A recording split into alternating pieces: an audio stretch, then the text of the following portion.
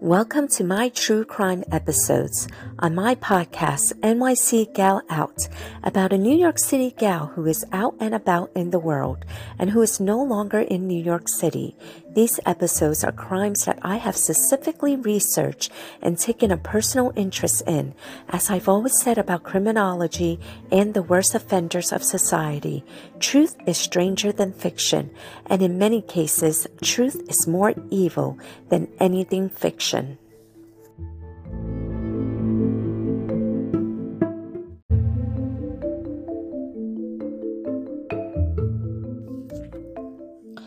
On today's episode of our true crime segment, we're going to talk about the Career Girls murders. So the Career Girls murders was the name given by the media to the murders of Emily Hofford and Janice Wiley in their apartment on the Upper East Side of Manhattan on August 28, 1963. George Whitmore Jr. was charged with this and other crimes, but later exonerated. The actions of the police department led Whitmore to be improperly accused of this and other crimes, including the murder of Minnie Emmons and the attempted rape and assault of Elba Barrero.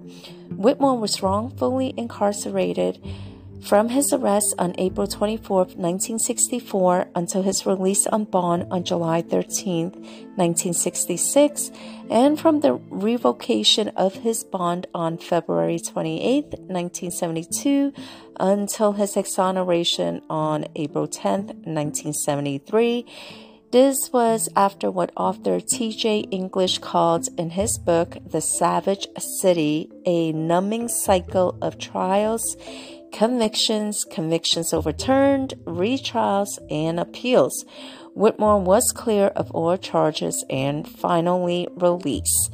Whitmore's treatment by the authorities was cited as an example that led the U.S. Supreme Court to issue the guidelines known as the Miranda rights, with the Supreme Court calling Mr. Whitmore's case the most conspicuous example of police coercion in the country when it issues its 1966 ruling establishing a set of protections for suspects, including the right to remain silent in Miranda v. Arizona. Okay, so let's get into the crimes of the matter. On August 28, 1963, the same day in which Martin Luther King Jr. gave his I Have a Dream speech in Washington, D.C., Patricia Towles, who was 23 at the time, worked at the book division at Time Life. She returned from work to her apartment on the third floor of 56 East 88th Street in Manhattan. There she found the apartment ransacked and a bloody knife in the bathroom. Panicked, she ran to the building lobby and called Max Wiley, the father of her roommate, who lived nearby. He came to investigate, and in one of the bedrooms, he found the bodies of his daughter, Janice, who was 21 at the time of her death, and her other roommate, Emily Hofford, who was 23 at the time of her death. Next to a bloody bed by the windows, they were tied together with strips of cloth and had been stabbed repeatedly with 3 knives from their own kitchen. Wiley had been stabbed in the chest and lower abdomen, the latter wounds causing partial evisceration, while Hofford had been knifed in the neck. Hofford's body was fully clothed, but Wiley's was nude, and there was evidence she had been sexually assaulted. Wiley was the daughter of advertising executive and novelist Max Wiley and niece of novelist Philip Wiley, while Hofford was the daughter of a Minneapolis surgeon. So they both belonged to prominent families, leading the case to create a press sensation. The media dubbed it the Career Girls murders because Wiley worked as a Newsweek researcher and Emily was a school teacher. They were representative of the thousands of young women who had come from all over America to New York City and other larger cities to seek jobs and careers. Others like them now felt unsafe, and the police were under pressure to solve the case. Hundreds of detectives were assigned to the investigation, and thousands of people were interviewed. But as the weeks went by, no arrests were made. So how did this Whitmore guy ended up being wrongfully accused and convicted? Well, let's get into the investigation. So initially, police believed that the victims knew their killer. The level of violence found is usually an indication of a personal relationship with the victim. I don't think that's necessarily true. There's been so many theories that, oh, well, this had to be somebody they know because the attack was just so vicious. But no, there's been so many crimes where it was committed by a random stranger and is equally as violent. It's not a crime of passion or hatred or whatever. It's just like, some drug frenzy killing that the guy. Here's the thing. And you know how I've heard from so many people who get into fights where they say that once they start hitting someone, they can't stop. They just keep on punching and punching.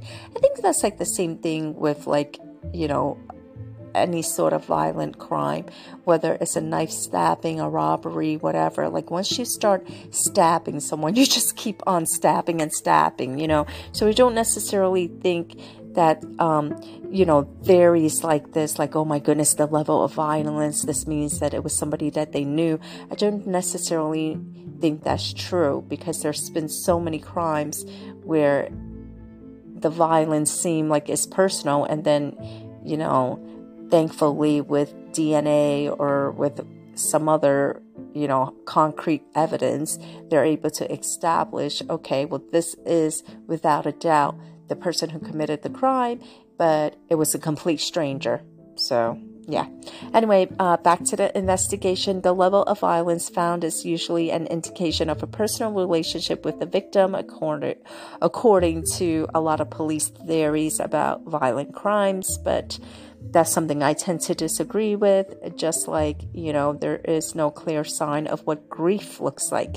Some people are very stoic and they're just, they have a blank kind of spaced out look, and other people break down crying, sobbing, and they can't even talk because they're just crying so hard. But just because somebody isn't wailing at the top of their lungs doesn't mean that they're not grieving. People experience grief differently. So I also don't think that is an indication of guilt either when they say, oh, well, I told them that their loved one died and, they just had a blank look on their face or they were emotionless. And, that to me is an indication of guilt. I mean, I don't believe in that theory either. So anyway, and I do want to remind my listeners that all of these police theories about guilt or innocence or whatever based on this or that or yada yada yada, like anything else with psychology, it's just all theories. I mean, even in the psychological field, when people say, well, this person is this way because of whatever, they theorize. They don't have a concrete answer. It's not the same as where you could take a blood test and be like, oh, okay, well, you're HIV positive, or okay, you definitely have leukemia. This is not something. Psychological tests and theories are not something that you can have concrete evidence or tests the same way that you can with DNA testing. It's just theories. So there were no signs of forced entry in the apartment, which was on the 3rd floor of a 9-story building. It was also guarded by a doorman. Though the apartment was in disarray, nothing appeared to be stolen, so robbery was not believed to be a motive at that moment. But I'm getting a little bit ahead of myself, so let me backtrack myself a little bit and go in chronological order. The victim's hands and feet were bound and they were tied back to each other while Wiley was nude and Hoffer was dressed. 2 bloody 10 to 12-inch carving knives were found next to the bodies and an additional knife in one of the 2 bathrooms. Police theorized that the women were attacked and murdered in the bedroom where the bodies were discovered. They did not immediately release information regarding the rape of Wiley. In fact, they told the press that said it did not appear that either had been raped, but allowed that an autopsy might reveal otherwise. They did say that the woman had been slashed repeatedly in the neck and abdomen. The focus on interviewing the people named in Wiley's green address book did not lead to an identifying suspect. A $10,000 reward was established to aid in the apprehension of a culprit. So $10,000 back in the 60s is probably the equivalent of $100,000 in today's money.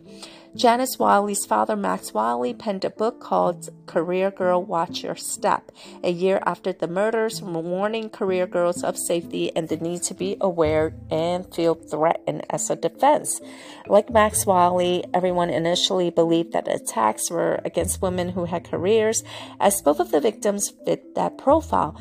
Women, specifically white women, were left to feel vulnerable despite their desire to gain freedom and independence through their careers. Hold on while I take a sip of water.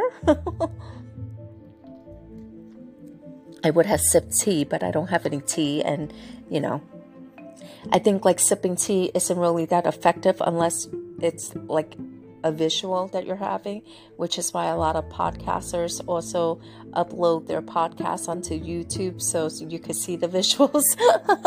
But I'm too lazy to do stuff like that.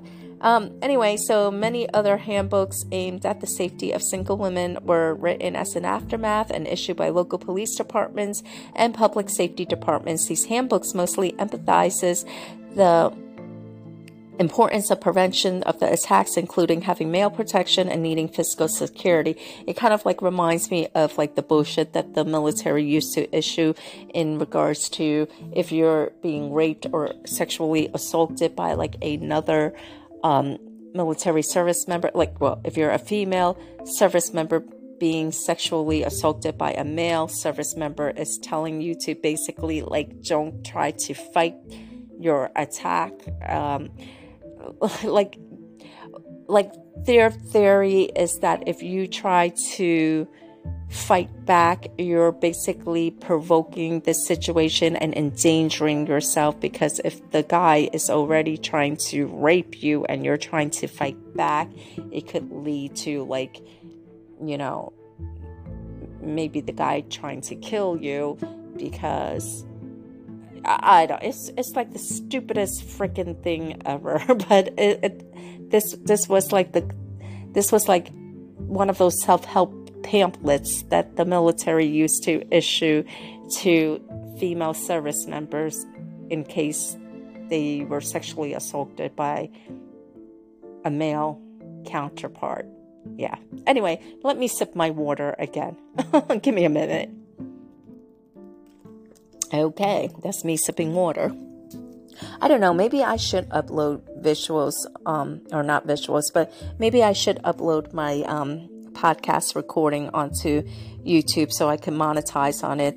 I know that a lot of podcasters do that because they do get to monetize on multiple platforms, the more they post their content on different platforms and such. And I think also people just like seeing the visuals. I don't know. I'll think about it. But anyway. Okay, so how did we get to the wrong suspect, right? How did this Whitmore character become the focus of police investigation or whatever? Well, in April the following year, a woman named Elba Barrero identified George Whitmore Jr., who was 19 years old. He was a day laborer. He was the man that this Elba Barrero woman had fingered as the man who had attempted to rape her a few days prior. Barrero would later acknowledge that Whitmore was the only suspect police had shown her. When Whitmore was arrested, it was found that he was in possession of a photo of a white blonde woman. Brooklyn detectives Joe DiPrima and Edward Belger jumped to the conclusion that the blonde in the photo was Janice Wiley, although her family denied it. The photo was that of a woman named Arlene Franco, a high school classmate of Whitmore living in New Jersey, who had lost or discarded it in a park where Whitmore found it, and for some reason he decided to keep it. I mean, it was a picture, maybe he thought she was beautiful or was attracted to her, and he found a school picture at the park and wanted to keep it. I mean, I don't really think that's weird or creepy or whatever. Hell, Nicholas Spark made a fucking movie out of it, and everybody thought that was so romantic, right? But when it happens in real life, then all of a sudden people say it's so creepy. And yes, Nicholas Spark wrote a freaking book about it, and like Hallmark or Lifetime or whichever one of those networks made a freaking movie out of it. It actually might have even been like a big ass Hollywood studio movie. You know what I'm talking about? Like some I think the guy was like a Marine or something, and he had like some picture of a girl or some shit, and he never met the girl, but all he had was like a picture of her. Or maybe it was the other way around. I don't remember. But my whole entire point is, okay, so when some guy writes a book about it, everybody swoons over it and they wish that it would happen to them. But when it happens in real life, then all of a sudden it's creepy and it makes you a murder suspect in 2 murders in another state, because this guy was in New Jersey, but all of a sudden it makes him a suspect in 2 double murders as well as a suspect in an attempted rape and robbery. Like, what the fuck? But anyway, so this Arlene Franco, high school classmate of Whitmore, living in New Jersey, she lost her school photo or whatever the fuck it was, or discarded it in a park. Whitmore found it and for whatever reason decided to keep it in his wallet, which I, again, don't think it was weird or unusual, because hey, if Nicholas Spark made a movie out of it and everybody's swooning over it, then why should this be weird? Maybe because Whitmore is black and Arlene Franco was white? Okay. Anyway, Whitmore immediately became a suspect in the Wiley and Hofford double murder. Detectives Suprema and Bulger proceeded to question Whitmore about the Wiley-Hofford murders, and after hours of leading questions, Whitmore finally confessed. New York City police announced that Whitmore had confessed to the murders of Wiley and Hofford, as well as the murder of Minnie Almonds, an unrelated murder, and the attempted rape of Barrero. So they did a ringer on this guy. They have this 19-year-old black guy arrested and charged with 3 white women's murder, as well as an attempted rape of another woman. Okay. The NYPD announced Whitmore had given details of the Wiley-Hofford killings, which only the murderer could have known, but Manhattan prosecutors noticed that every detail in the Whitmore confession was known to the police beforehand. Police stated he had drawn a detailed diagram of the apartment and had in his wallet a photo of Janice Wiley that had been stolen from the apartment, which was false. It was not a picture of Janice Wiley. It was a picture of a woman named Arlene Franco. But you know how they say, like, oh, well, black people all look alike to white people. Well, I guess white people all look alike to white people too, because these 2 white police officers couldn't tell Janice Wiley from Arlene Franco, and they're both white and blonde, so I guess they couldn't tell their own people from each other. You know, I guess these 2 white police officers couldn't tell their own white people from each other either. So there you go. Anyway, Whitmore, he tried to take back his confession, claiming he had been beaten during the interrogations, that counsel had not been present, and that his request for a lie detector test had been denied. Witnesses were located claiming Whitmore had been in Wildwood, New Jersey at the time of the Manhattan murders, watching a live TV broadcast speech of Martin Luther King Jr. at the March on Washington, D.C., 159 miles away from the crime scene. Despite Whitmore's discredited confession, New York County District Attorney Frank Hogan did not dismiss the indictment against him. Okay, so how was this guy finally cleared, right? Well, on October 9th, 1964, a drug user and dealer named Nathan Jimmy Delaney, who at that time was 35 years old, he was a drug user and a small-time drug dealer, was arrested for the murder of a rival drug dealer, Roberto Cruz del Valle. Facing the death penalty for Roberto's murder, Delaney offered to make a deal. In return for leniency, he would give police the name of the real Career Girls killer, and he claimed it was not Whitmore. Delaney explained to police that on the day of the killings, he had met an old acquaintance, Richard Ricky Robles, who had told him that he had committed the murders of Wiley and Hofford. Robles, who at that time was 22 years old, he was a burglar, small-time burglar, had a long record of drug use, and had been released from prison just 2 months prior to the murders. To support his habit, Robles needed anywhere from $30 to $50 a day, and he would do this by robbing people and burglarizing homes. So Delaney told detectives that Robles had turned up at his apartment on the day of the killings, demanding drugs, while his hands and clothes were covered in blood. The shaken Robles told Delaney, "I just iced 2 dames. His clothes had blood spatters on them. Delaney gave him a shirt and a pair of pants to change into. Delaney said he then went out to buy drugs with money Robles had given him. Delaney and his wife Marjorie were fitted with wires, and wires were also installed in their and Robles' apartments. Over time, Robles talked about details of the murders that convinced investigators he was the real killer. He was arrested and charged on January 26, 1965. Okay, so second arrest and conviction. In the autumn of 1965, Robles was tried for the Wiley Hofford murders. His attorneys attempted to question the credibility of Whitmore's Weil Hofford confession to create a reasonable doubt that their own client had committed the crime.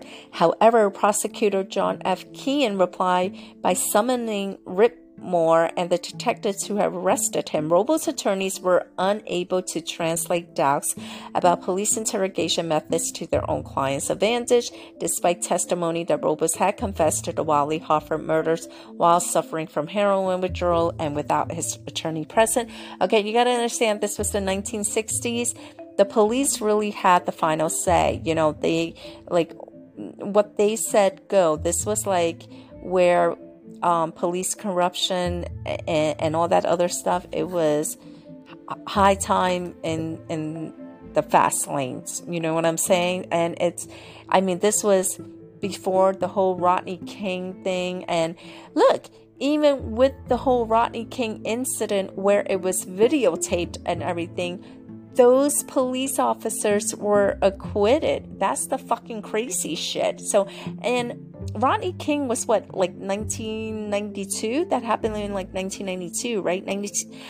I can't remember if it was 1992 or 1993, but what I'm trying to get at is, even in the 90s, which was not that long ago, definitely not as long ago as the 60s, you know, Rodney King's getting his ass beat by 4 white police officers and they got acquitted. And imagine how much worse it was for a black man in the 60s. So that's just some historical context for any of my listeners out there.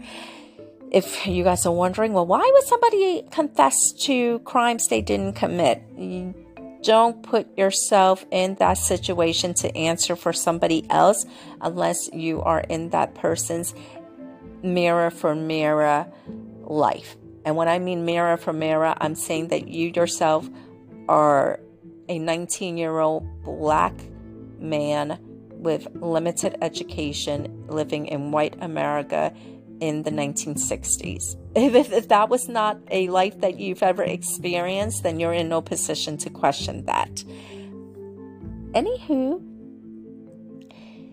so Robles, the guy who actually committed the murders, you know, his attorneys were not successful in casting doubts about the police interrogation methods to his advantage. You know, despite Robles saying that he made that confession while he was suffering from heroin withdrawal or without his attorney present. Delaney testified that Robles told him the motive for the murders was because Hofford told him that she could identify him to police. It was pointed out by Robles' attorney that Delaney was given immunity in exchange for his testimony. On December 1st, 1965, Robles was found guilty of the murders of Emily Hofford and Janice Wiley and sentenced to life in prison. Just months before, the New York the New York State legislature had abolished the death penalty, except in the cases of the killing of police officers, prison guards, and murders committed while escaping jail. He was found guilty largely on the basis of secretly tape-recorded conversations about the murder. Despite the conviction of Robles, numerous questions regarding the police conduct in this case were left unanswered. Police detectives who may have been motivated by their sense of justice resorted to highly questionable means to extract a confession from a suspect who was too weak to resist. Their colossal blunders in the Career Girls murder case almost put George Whitmore Jr. on death row for a crime he certainly did not commit. No formal charges were ever brought against Detectives Bolger and DePrima, who consistently denied any wrongdoing in the case, but exactly how Whitmore was able to supply a 61-page confession to a double murder he never committed was never explained. Robles, who had himself publicly protested his innocence over the original double murders, did not admit his guilt until a parole board hearing in November 1986. He admitted he had broken into the apartment to obtain money for drugs and had assumed at first it was empty. When Wiley, who had been taking a shower, appeared, he attacked and raped her. Hofford had turned up shortly afterward, and he attacked her as well. Defiantly, she told him that she would remember his face and report him to the police, whereupon he murdered both her and Wiley. The three-member panel rejected granting parole, citing the nature of the crime.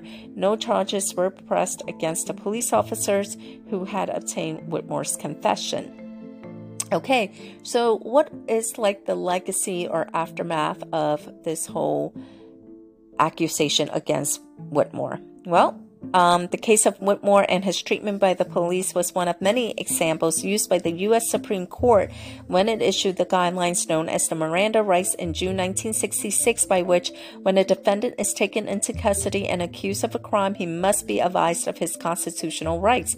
The court acknowledged that coercive interrogations could produce false confessions, and a footnote stated the most conspicuous example occurred in New York in 1964 when a Negro of limited intelligence confessed to 2 brutal murders and a rape which he had not committed. When this was discovered, the prosecutor, who was reported as saying, "Call it when you want, brainwashing, hypnosis, fright." The only thing I don't believe is that Whitmore was beaten. Okay. Well, this is a white man living in white America, so, I mean, take it for what it's worth. But Janice Wiley's mother and sister, Isabel Wiley and Pamela Wiley Sullivan, each both died within 5 years of the murders. The former from cancer, Max Wiley, committed suicide by gunshot in 1975 in Fredericksburg, Virginia. That was the dad. Whitmore made a life for himself in Wildwood, New Jersey. He successfully sued for false arrest and was awarded $500,000 from the city of New York. So $500,000 is probably like the equivalent of $1 million in today's money.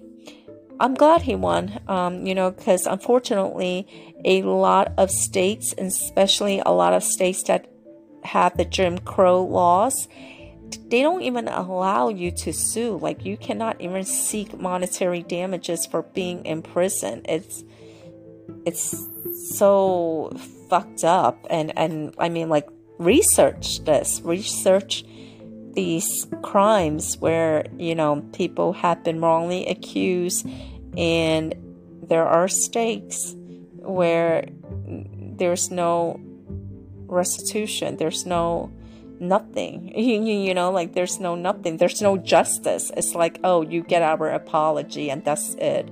Like, fuck your apology, give me money, like, what the hell. Anyway, moving on. So after he got his $500,000 from New York City, Whitmore operated a commercial fishing boat for a time, but he was later disabled in a boating accident.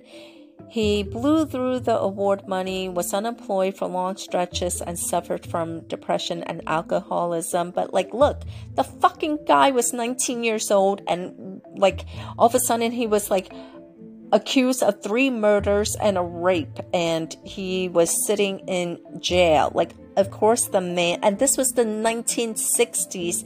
a black man in 1960s. I mean, of course, this guy, he definitely has trauma, definitely PTSD. I mean, suffering from depression and alcoholism, that's to be expected. There was no way that even with the award money that he was going to come out unscathed from this. I mean, I have PTSD from my molestation when I was 9 years old, and I'm still freaking dealing with it. So, you know, it takes a toll on you. Trauma, PTSD it's serious. It's no different than, I mean, the trauma of PTSD and the, you know, the physical head fuck that you get from it, it's just as bad as if you were going through any other illness, you know, whether it's cancer, whether it's like freaking getting a limb cut off or something. It's brutal, man. Anyway, Whitmore never married, but was the father of 4 daughters and 2 sons. George Whitmore Jr. died on October 8th, 2012, in a nursing home of a heart attack. He was only 68 years old. Richard Robles was released on parole in May 2020. How the fuck is a guy who committed a double murder while he was high on drugs, well, I don't know if he was high on drugs, but how the fuck did a guy who committed double murder, had a history of drug arrests and imprisonment for drug-related arrests, he basically killed these women and raped one of them because he was basically looking for drug money? How the fuck was he paroled? I mean, he must have been paroled because he was like so old and because of COVID, because he was paroled on 2020. So I don't know. But I will say one thing. If he was a black man, he would not have been paroled. Thank you for listening to today's episode. If you enjoyed this episode, don't forget to leave a review. You can listen to NYC Gal Out on Spotify, Amazon Music, iHeartRadio, Apple Podcasts, or wherever you get your podcasts. Until next time, we're going to get into it.